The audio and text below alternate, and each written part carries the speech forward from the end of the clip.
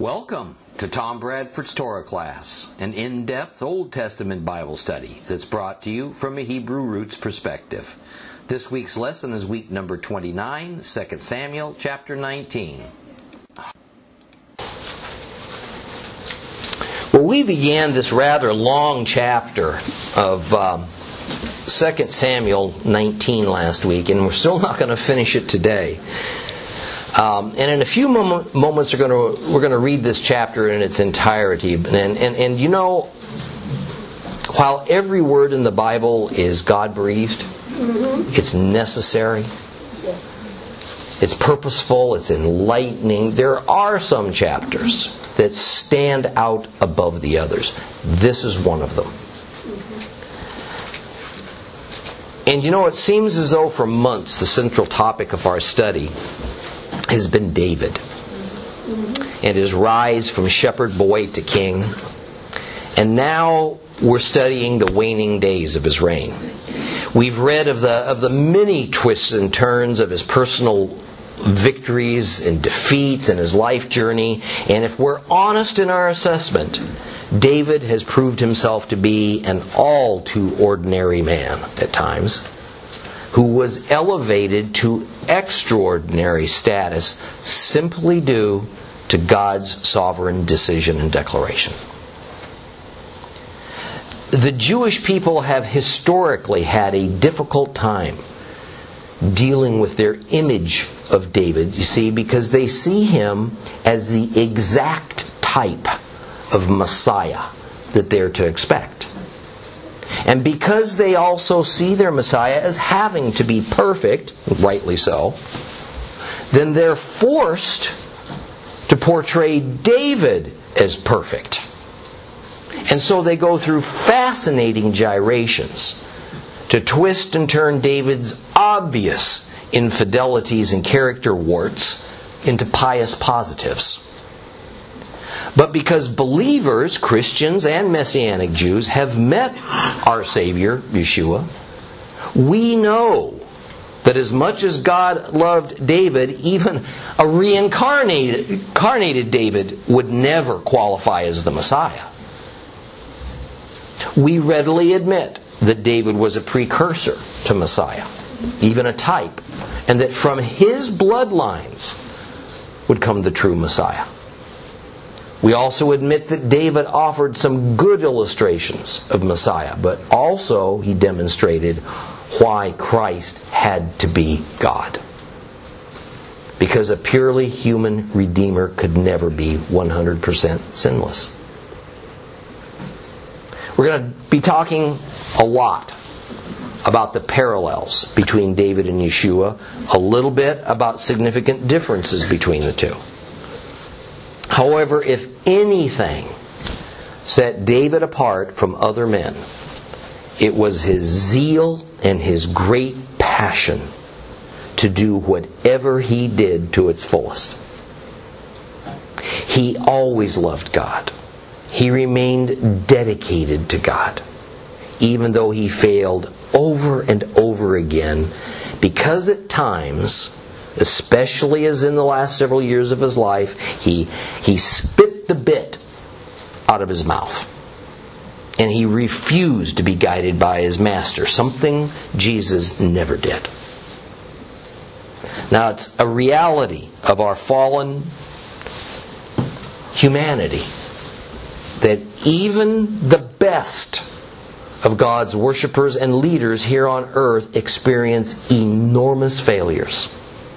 Sometimes visible, sometimes hidden. In fact, I would say that significant failures are probably part and parcel of those who are among the most zealous for the Lord. We see that negative side of the most zealous even among the apostles, as Peter denies knowing the Lord on 3 occasions. And yet, since our earthly day-to-day behavior is thankfully not the measure of what saves us, we get this truly head-scratching statement from Yeshua in the book of Revelation 3:14 through 17. Don't turn there, I'll just read it to you. He says this, to the angel of the Messianic community in Laodicea, write, here is the message from the Amen, the faithful and the true witness, the ruler of God's creation. I know what you're doing. You're neither hot nor cold. How I wish you were one or the other. Because you're lukewarm, neither hot nor cold, I vomit you out of my mouth. For you keep saying, well, I'm rich. I've gotten rich. I don't need a thing. You don't know that you're the one who was wretched, pitiable, poor, blind, and naked. And have you ever stopped to think about what Christ is communicating here? He is saying He has more acceptance for those who are super cold or super hot than for those who are slumbering comfortably in the middle and thinking everything is just fine. David ran super hot and super cold, but he was never on the fence. What is being identified and rejected by Messiah Yeshua is the lack of passion for God, and thus the embracing of a comfortable but fruitless passivity. A passionless, passive believer is called by our Lord wretched, pitiable, poor, blind, naked. How'd you like to stand before God? Be told that He sees you as wretched and pitiable, all the while thinking you're well accepted and in good standing with the Almighty. You know, as humans, our passions will at times lead us to greatly pious works, and at other times to greatly impious wrongs. David swung both directions with equal fervor. But always he maintained his trust and devotion for God. And so God never vomited him out of my mouth. This is by no means a mulligan for a passionate believer to go out and do wrong and be prideful of it or smug in it. Or as Paul put it, don't say, let's sin some more so that we can receive more grace. Rather, it is as Yeshua says, just a couple of verses later, in that same Revelation 3 chapter. Just down a few verses in Revelation 3:19 it says, but as for me, I rebuke and discipline everyone I love. So exert yourselves and turn from your sins. Exert yourselves. See, this is nothing more than the Revelation Messiah repeating in a more modern way the Shema of Deuteronomy 6. Deuteronomy 6:4-5 says, Shema Yisrael, Adonai Eloheinu, Adonai Echad. Hear, O Israel, Adonai is God, Adonai is one. And you are to love Adonai, your God, with all your heart, all your being, all your resources. See, so here then is the scriptural definition of the term exert. For a believer to exert oneself is to love God with all of our heart, all of our being, all of our resources. Everything, all the time, in fullest measure. And this exertion is called passion and zeal in the Bible. It's an attitude and it's an action. So don't ever think that taking the nice, safe viewpoint that if I do nothing, I'll do nothing wrong. That although I'm not really active in serving God, I'm also not actively committing bad behavior or direct trespasses against God. Christ says that when it comes to living out our lives for Him, doing nothing is far worse than doing something wrong. He will rebuke and punish those zealots who do wrong. But it's because He continues to love you, not because He's rejecting you. On the other hand, for the utterly passive, non-passionate believer, it's you who are in the danger zone. Become passive, become indifferent enough, He will reject you. Where that line is, I don't know. But it's there. And I recommend we all stay far away from it. So as we continue to learn about King David, remember this. On the passionometer, he was of the highest highs and the lowest lows. And God blessed him for his highs. And He cursed him for his lows. But never did God vomit him out of His mouth. David exerted himself. He had a burning passion for God, even if much too often it became misdirected and he fell into sin. The God principle: exert yourself in your relationship with the Lord. Let's read 2 Samuel 19. Page 354 if you have a complete Jewish Bible.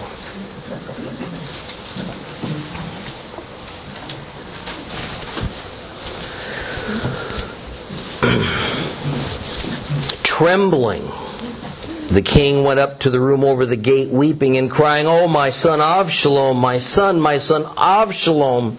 If only I had died instead of you, Avshalom, my son, my son."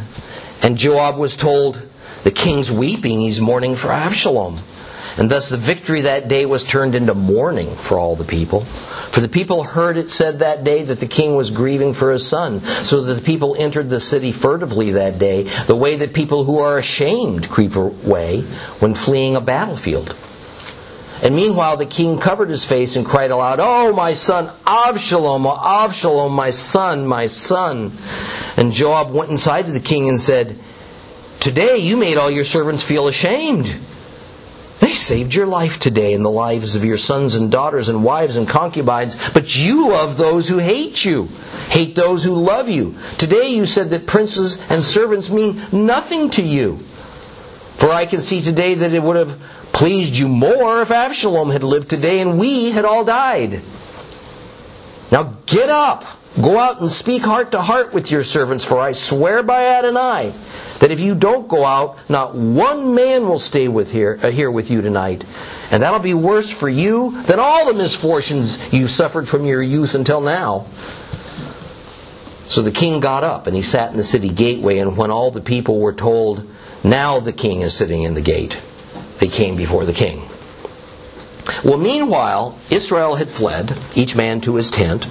And throughout all the tribes of Israel there was dissension among all the people, and they were saying, "Well, the king has delivered us from the power of our enemies, and he saved us from the power of the Philistines, but now he has fled the land to escape Absalom. However, Absalom, who we anointed to rule us, is dead in battle. So now, why doesn't anybody suggest bringing the king back?" When King David sent this message to Zadok and Eviatar the priests, "Ask the leaders of Judah, why are you the last to bring the king back to his palace? The king's already heard that all Israel wants to return him to his palace. You are my kinsman, my flesh and bone. Why are you the last to bring back the king? Also tell Amasa, You are my flesh and bone. May God bring terrible curses on me and worse ones yet if from now on you are not permanent commander of my army instead of Joab." Thus he turned the hearts of all the men of Judah around as if they were one man, so that they sent a message to the king, "Come back, you, all your servants." The king started back and arrived at the Jordan, while Judah came to Gilgal in order to meet the king and bring the king over the Jordan. Shimei the son of Gerah the Benjamite from Bahurim hurried and came down with the men of Judah to meet King David. There were 1,000 men of Benjamin with him. Also Siva, the servant of the house of Saul, with his 15 sons and 20 servants, and they rushed into the Jordan ahead of the king to ferry the king's household across and do whatever else the king wanted done. Shimei the son of Gerah fell down before the king when he was ready to cross the Jordan and said to the king, may my Lord not hold me guilty of a crime. Don't remember the wrong that your servant did on the day my lord the king left Jerusalem. May the king not take it to heart. For your servant knows I have sinned. Therefore, look, I'm the first one of all the house of Joseph to come today and go down to meet my lord the king. Abishai the son of Zeruiah answered, shouldn't Shimei be put to death for this?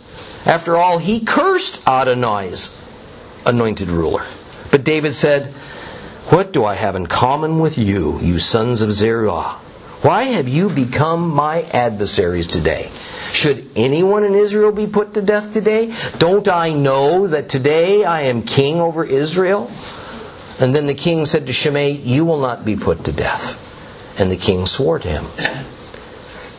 Mephibosheth, the son of Saul, came down to meet the king. He hadn't cared for his legs, trimmed his beard, washed his clothes from the day the king had left until the day he had come home in peace. And when he came to Jerusalem to meet the king said to him, why didn't you go with me, Mephibosheth? And he answered, my lord king, my servant deceived me. I, your servant, had said, I'll saddle a donkey for myself to ride on and go with the king, since your servant is lame. But he slandered me, your servant, to my lord the king. However, my lord the king is like an angel of God, so you do whatever seems right to you. For all my father's household deserved death at the hand of my lord the king. Nevertheless, you placed your servant with those who eat at your own table. I deserve nothing more. So why should I come crying any more to the king? And the king said to him, why speak any more about these matters of yours? I say you and Ziba divide the land. Mephibosheth said to the king, indeed, let him take it all. For me it's enough that my lord the king has come home in peace. Now Barzillai, the Gileadi, had come down from Roglim and passed on to the Jordan with the king to bring him across the Jordan. Barzillai was a very old man, 80 years old. He had provided for the king's needs when he was staying at Mahanaim, for he was a wealthy man. And the king said to Barzillai, come across with me. I'll provide for your needs with me in Jerusalem. And Barzillai said to the king, how much longer can I live, that I should go up with the king to Jerusalem? I'm now 80 years old. Can I tell good from bad? Can your servant even taste what he eats or drinks? Can I hear the voice of men and women singing anymore? Why should your servant burden my lord the king? Your servant only wants to cross the Jordan with the king. Why should the king reward this so generously? Please, just let your servant go back and die in my own city near the grave of my father and mother. But here is your servant, Himam. Let him cross with my lord the king, and do for him whatever seems good to you. The king answered, Himam will cross with me. I'll do for him whatever seems good to you. Whatever you ask of me, I will do for you. So all the people crossed the Jordan, and the king crossed too. The king kissed Barzillai, blessed him, and then he returned to his home. The king crossed over to Gilgal, and King Hum crossed with him. All the people of Judah brought the king across, as did half the people of Israel. Now all the men of Israel came to the king and said to him, Why have our kinsmen, the men of Judah, stolen you away and brought the king and his household across the Jordan and all David's men with him? And all the men of Judah answered the men of Israel, because the king is our close relative. Why are you angry about this? Have we eaten anything at the king's expense? Has any gift been given to us? The men of Israel answered the men of Judah, we have 10 shares in the king. Also we have more right in David than you. So why do you despise us? Weren't we the first to suggest bringing our king back? But the men of Judah spoke more vehemently than the men of Israel.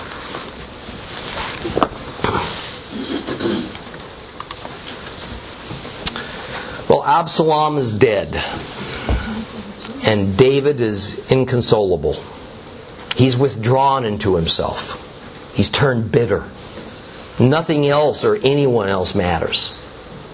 Life seems not worth the living. He's wandering around Mahanaim, weeping, crying out Absalom's name. This is not what the people or the army expected. And the general of David's victorious army, Joab, finds it grossly inappropriate that not only would Israel's king appear in public so weak and distraught, but that his ranting and desolation is causing the troops to feel ashamed instead of feeling vindicated. They don't deserve this. Rather, they deserve the king's admiration and thanks for winning a battle in which they were outnumbered and outmanned. And in verse 5 we have David putting David covering his face and crying over Avshalom. Now this is not meant for us to picture David putting his face in his hands and weeping, tears seeping through his closed fingers. The Hebrew word for covering used here is la'at. And it means to cover as in the sense of wrapping around or covering over. Rather, he covered his head, probably with a talit, a prayer shawl, or something similar. It was a customary mourning tradition for a Hebrew, male or female, to cover their heads and faces when grieving. We saw this same idea when David was fleeing Jerusalem back in chapter 15. There it said in verse 30. David continued up to the road of the Mount of Olives, weeping as he went, head covered and barefoot. And all the people with him had their heads covered and wept as they went up. So we're to understand that Joab's anger with David had mostly to do with David grieving, when celebration should have been the order of the day. The rebellion has been put down. David is ready to reassume his throne, but the army's conflicted. Have they done right? Or have they done wrong and now they're in for punishment? Morale is collapsing. And the disillusioned loyalist army is on the verge of disintegrating and going home. Verse 6 begins a conversation with Joab giving it to David with both barrels.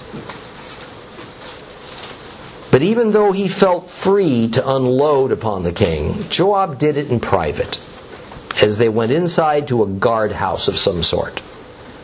And Joab, as second in command, felt he had the right, if not the duty, to snap David back to reality, since he had commanded David's military now for well over 2 decades. In a nutshell, Joab tells David that his priorities are seriously reversed. David hates those who love him and loves those who hate him. Now we must take this in the understanding of the times. This is not about the emotions of love and hate. This is political in nature. Okay? And in this era, love and hate were common political terms. Okay? The term to love meant to be loyal to the throne. The term to hate means to be disloyal to the throne, the opposition forces.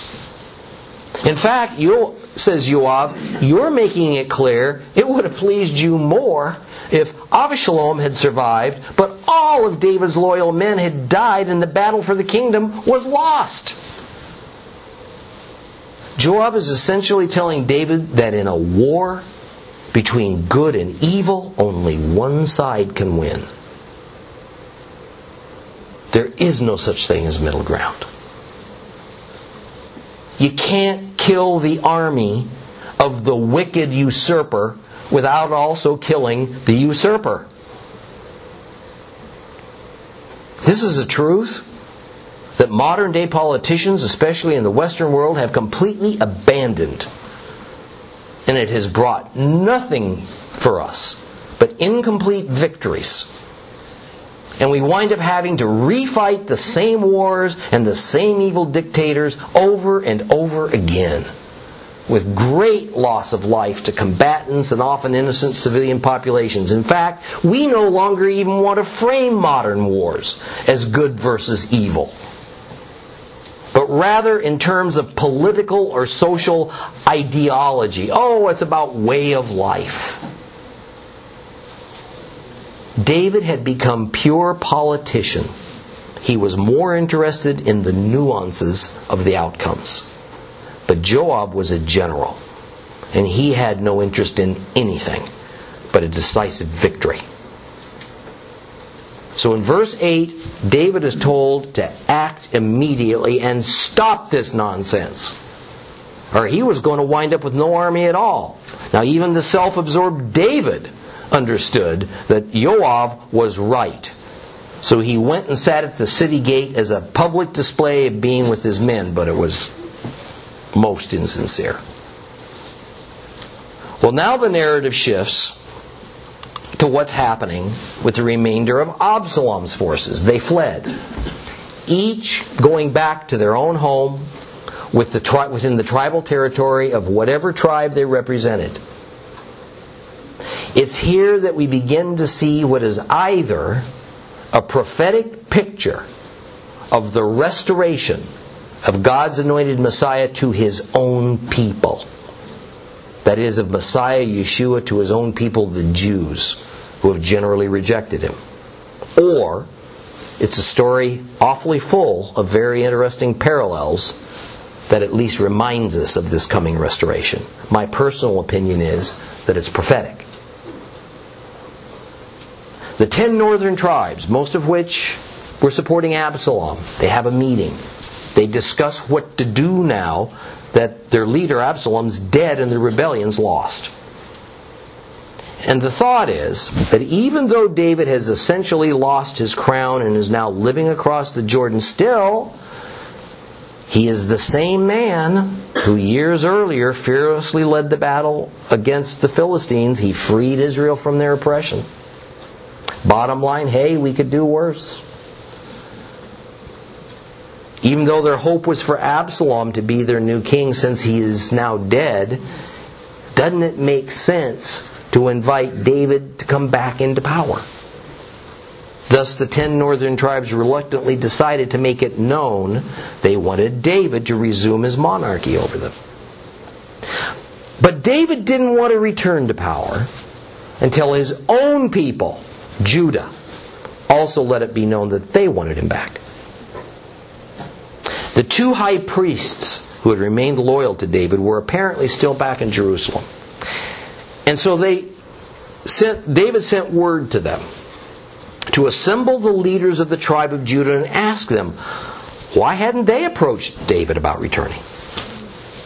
After all, if the 10 tribes wanted him back, and they were not directly related to David other than through their ancient ancestor Jacob, why wouldn't his direct relatives, Judah, want him back so very much more? And then verse 13 has David making this poignant remark that ought to remind us of Yeshua and his torn relationship with his own people, the tribe of Judah. In verse 13 of chapter 19 of 2 Samuel, David says, "You are my kinsman, my flesh and bone. So why are you the last to bring back the king?" How can we not see Messiah in this? Listen to Matthew 23. verses 37 through 39. Yerushalayim, Yerushalayim, you kill the prophets. You stone those who are sent to you. How often I wanted to gather your children just as a hen gathers her chickens under her wings, but you refused. Look, God is abandoning your house to you, leaving it desolate. For I tell you, from now forward, you will not see me again until you say, Blessed is he who comes in the name of Adonai.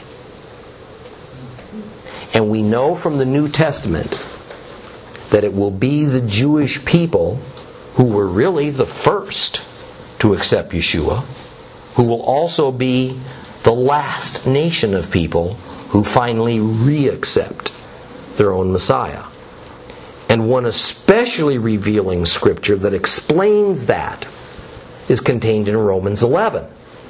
Romans 11:25 to 27, where it says, For brothers, I want you to understand this truth, which God formerly concealed, but He's now revealed, so that you won't imagine that you know more than you actually do.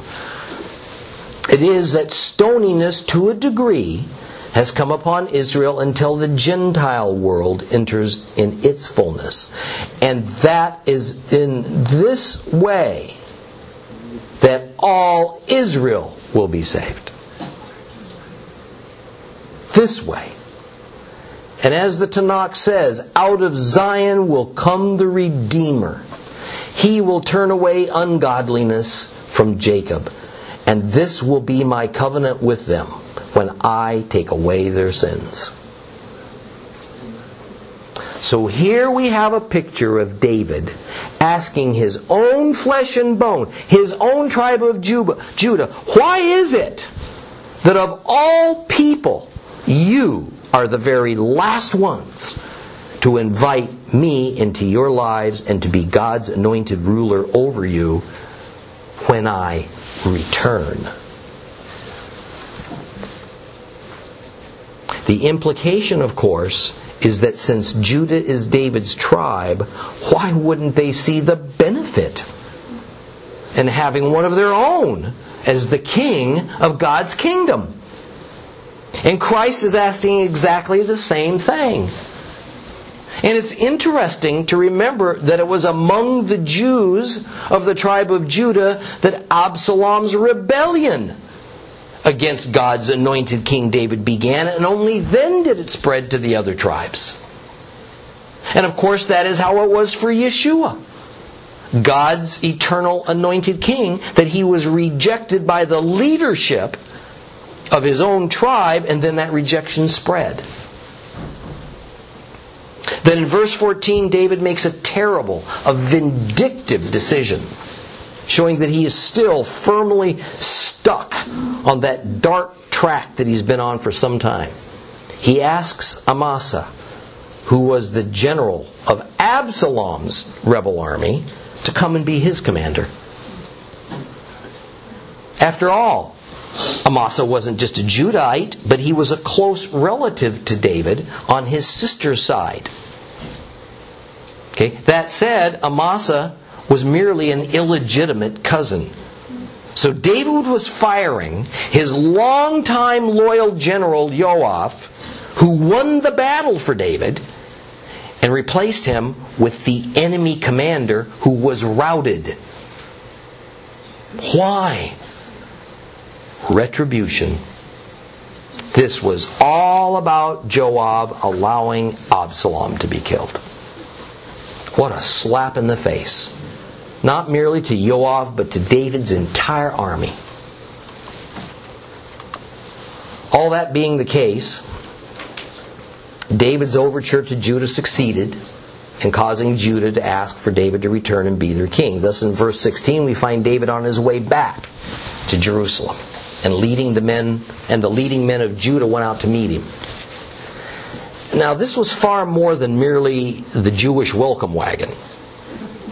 Okay, notice that the place of David's crossing the Jordan was at Gilgal.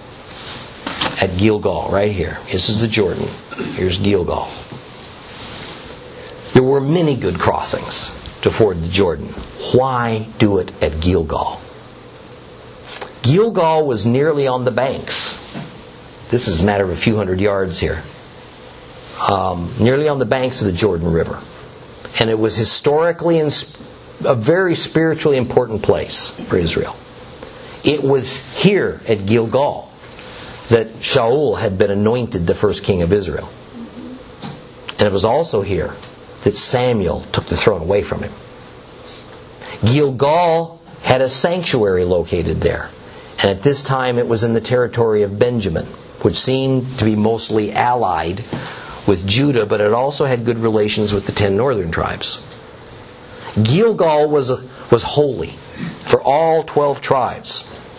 And although it's not specifically stated, the context makes it apparent that there was some sort of recoronation ceremony at Gilgal for David. No doubt there was a major assembly of leadership of the 12 tribes to reaffirm David's resumption of his monarchy. This would have been needed.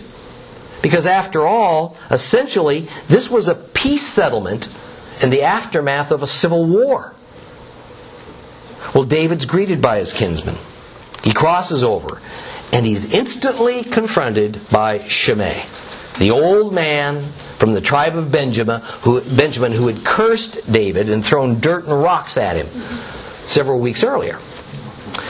Now, we have in these next few passages a series of meetings with characters that David had met on his way out of Jerusalem as he headed for exile.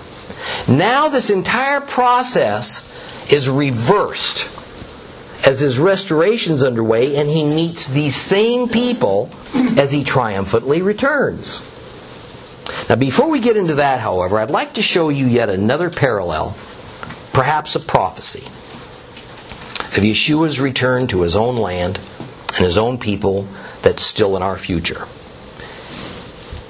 You know, who among us hasn't tried to form a mental picture of the stunning end times prophecy as revealed to us in the book of Matthew that reads like this?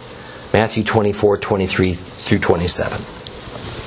At that time, if someone says to you, "Look, here's the Messiah," or "There he is," don't believe him. For there will appear false messiahs and false prophets performing even great miracles, amazing things, so as to fool even the chosen if possible. There, I've told you in advance. So if people say to you, "Listen, he's out in the desert," don't go. "Look, he's hidden away in a secret room," don't believe it. For when the Son of Man comes, it will be like lightning that flashes out of the east and fills the sky to the western horizon. Evangelical Christians quote this all the time, but it's always puzzled me. Since when does lightning flash from the east to the west? That's no more true in Israel than it is in Florida, or anywhere else for that matter. So is that just an ancient Hebraic saying of some sort? There's no evidence of it being an old traditional saying. Rather, I think it's a prophetic fulfillment. But prophetic of what? Here we have David, the anointed king, returning to Jerusalem from what direction?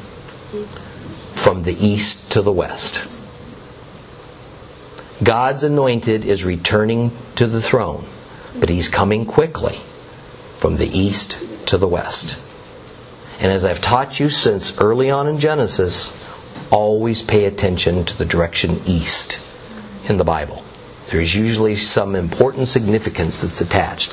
I think Christ's return is being prophesied in 2 Samuel chapter 19 as David returns to Jerusalem, right down to the direction of the return. We're going to see more evidence of this shortly. Well, in any case, the aged Shimei joins the leaders of Judah at the riverbank to greet David. And of course, Shimei's taking no chances.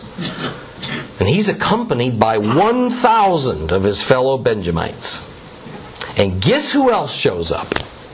Siva, Mephibosheth's estate steward, the one who brought David food and wine for his exodus, and told David that essentially his master Mephibosheth was just too busy to come and pay his respects to David. Besides, he considered this at the moment when the kingship would be returned to a member of Saul's family himself.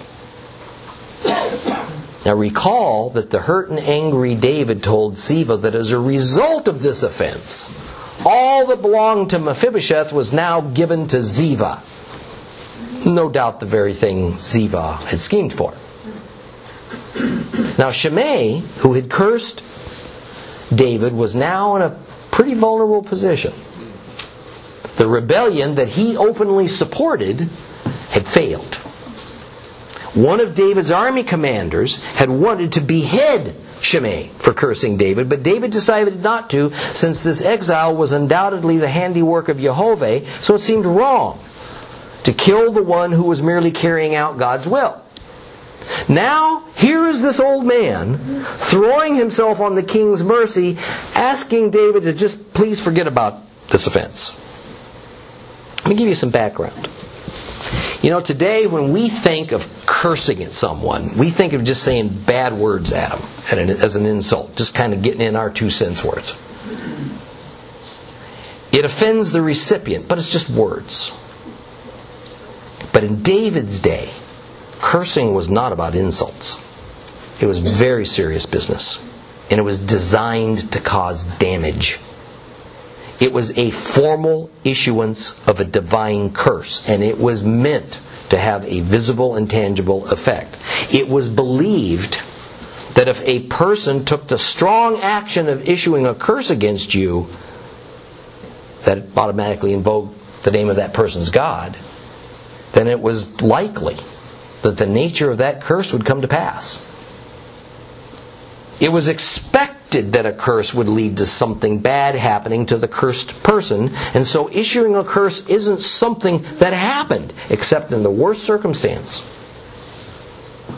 That Shimei would be so bold as to issue a curse directly to the face of the king of Israel and still be left alive was an amazing show of restraint by David. But with David's victorious return, it also showed to Shimei that his curse held no power over David. So that unnerved Shimei. Now, here's Shimei asking for forgiveness for the usually unforgivable. Why would he think he ought to present himself to David rather than running into hiding and avoiding him? Actually, Shimei timed this event perfectly. Recall that I told you that David chose Gilgal to cross back over into the promised land because there would be a re-coronation ceremony. It was standard in the Middle East that on the day of a king's coronation, he would give out gifts to his subjects to start things off on the right foot.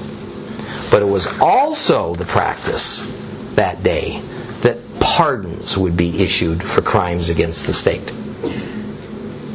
It's not at all unlike how here in the USA an outgoing president will, in his last few days of office, issue pardons to people concerning matters that would be too politically radioactive for a sitting president to deal with. But in David's day, that process was reversed. And it was the incoming leader who offered all the pardons. Shimei was assuming that David would not have him executed on the day of his coronation. However, Abishai, one of David's commanders, wasn't impressed. And he told David that Shimei should be summarily executed. And David responds in verse 23, where he says, "But David said, 'What do I have in common with you, you sons of Zeruiah? Why have you become my adversaries today? Should anyone in Israel be put to death today? Don't I know that today I am king over Israel?'" When David says that he knows that today I am king over Israel, it's meant to be taken literally. This conversation was immediately before or immediately following his recoronation ceremony at Gilgal.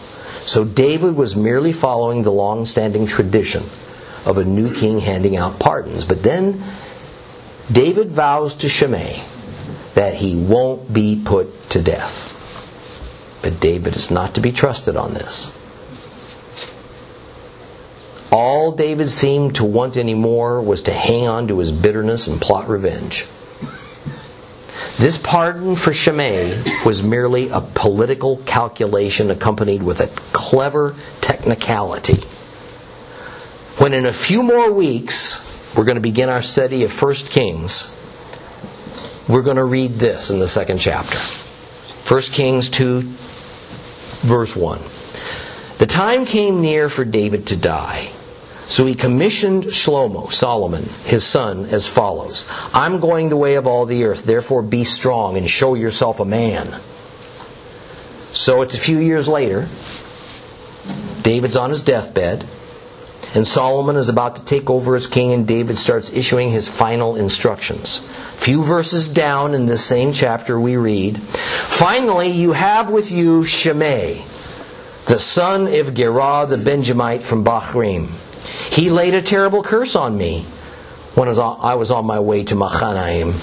But he came down to meet me at the Jordan, so I swore to him by Adonai that I would not have him put to death with the sword. Now, however, you should not let him go unpunished.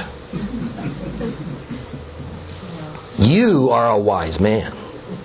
You will know what you should do with him.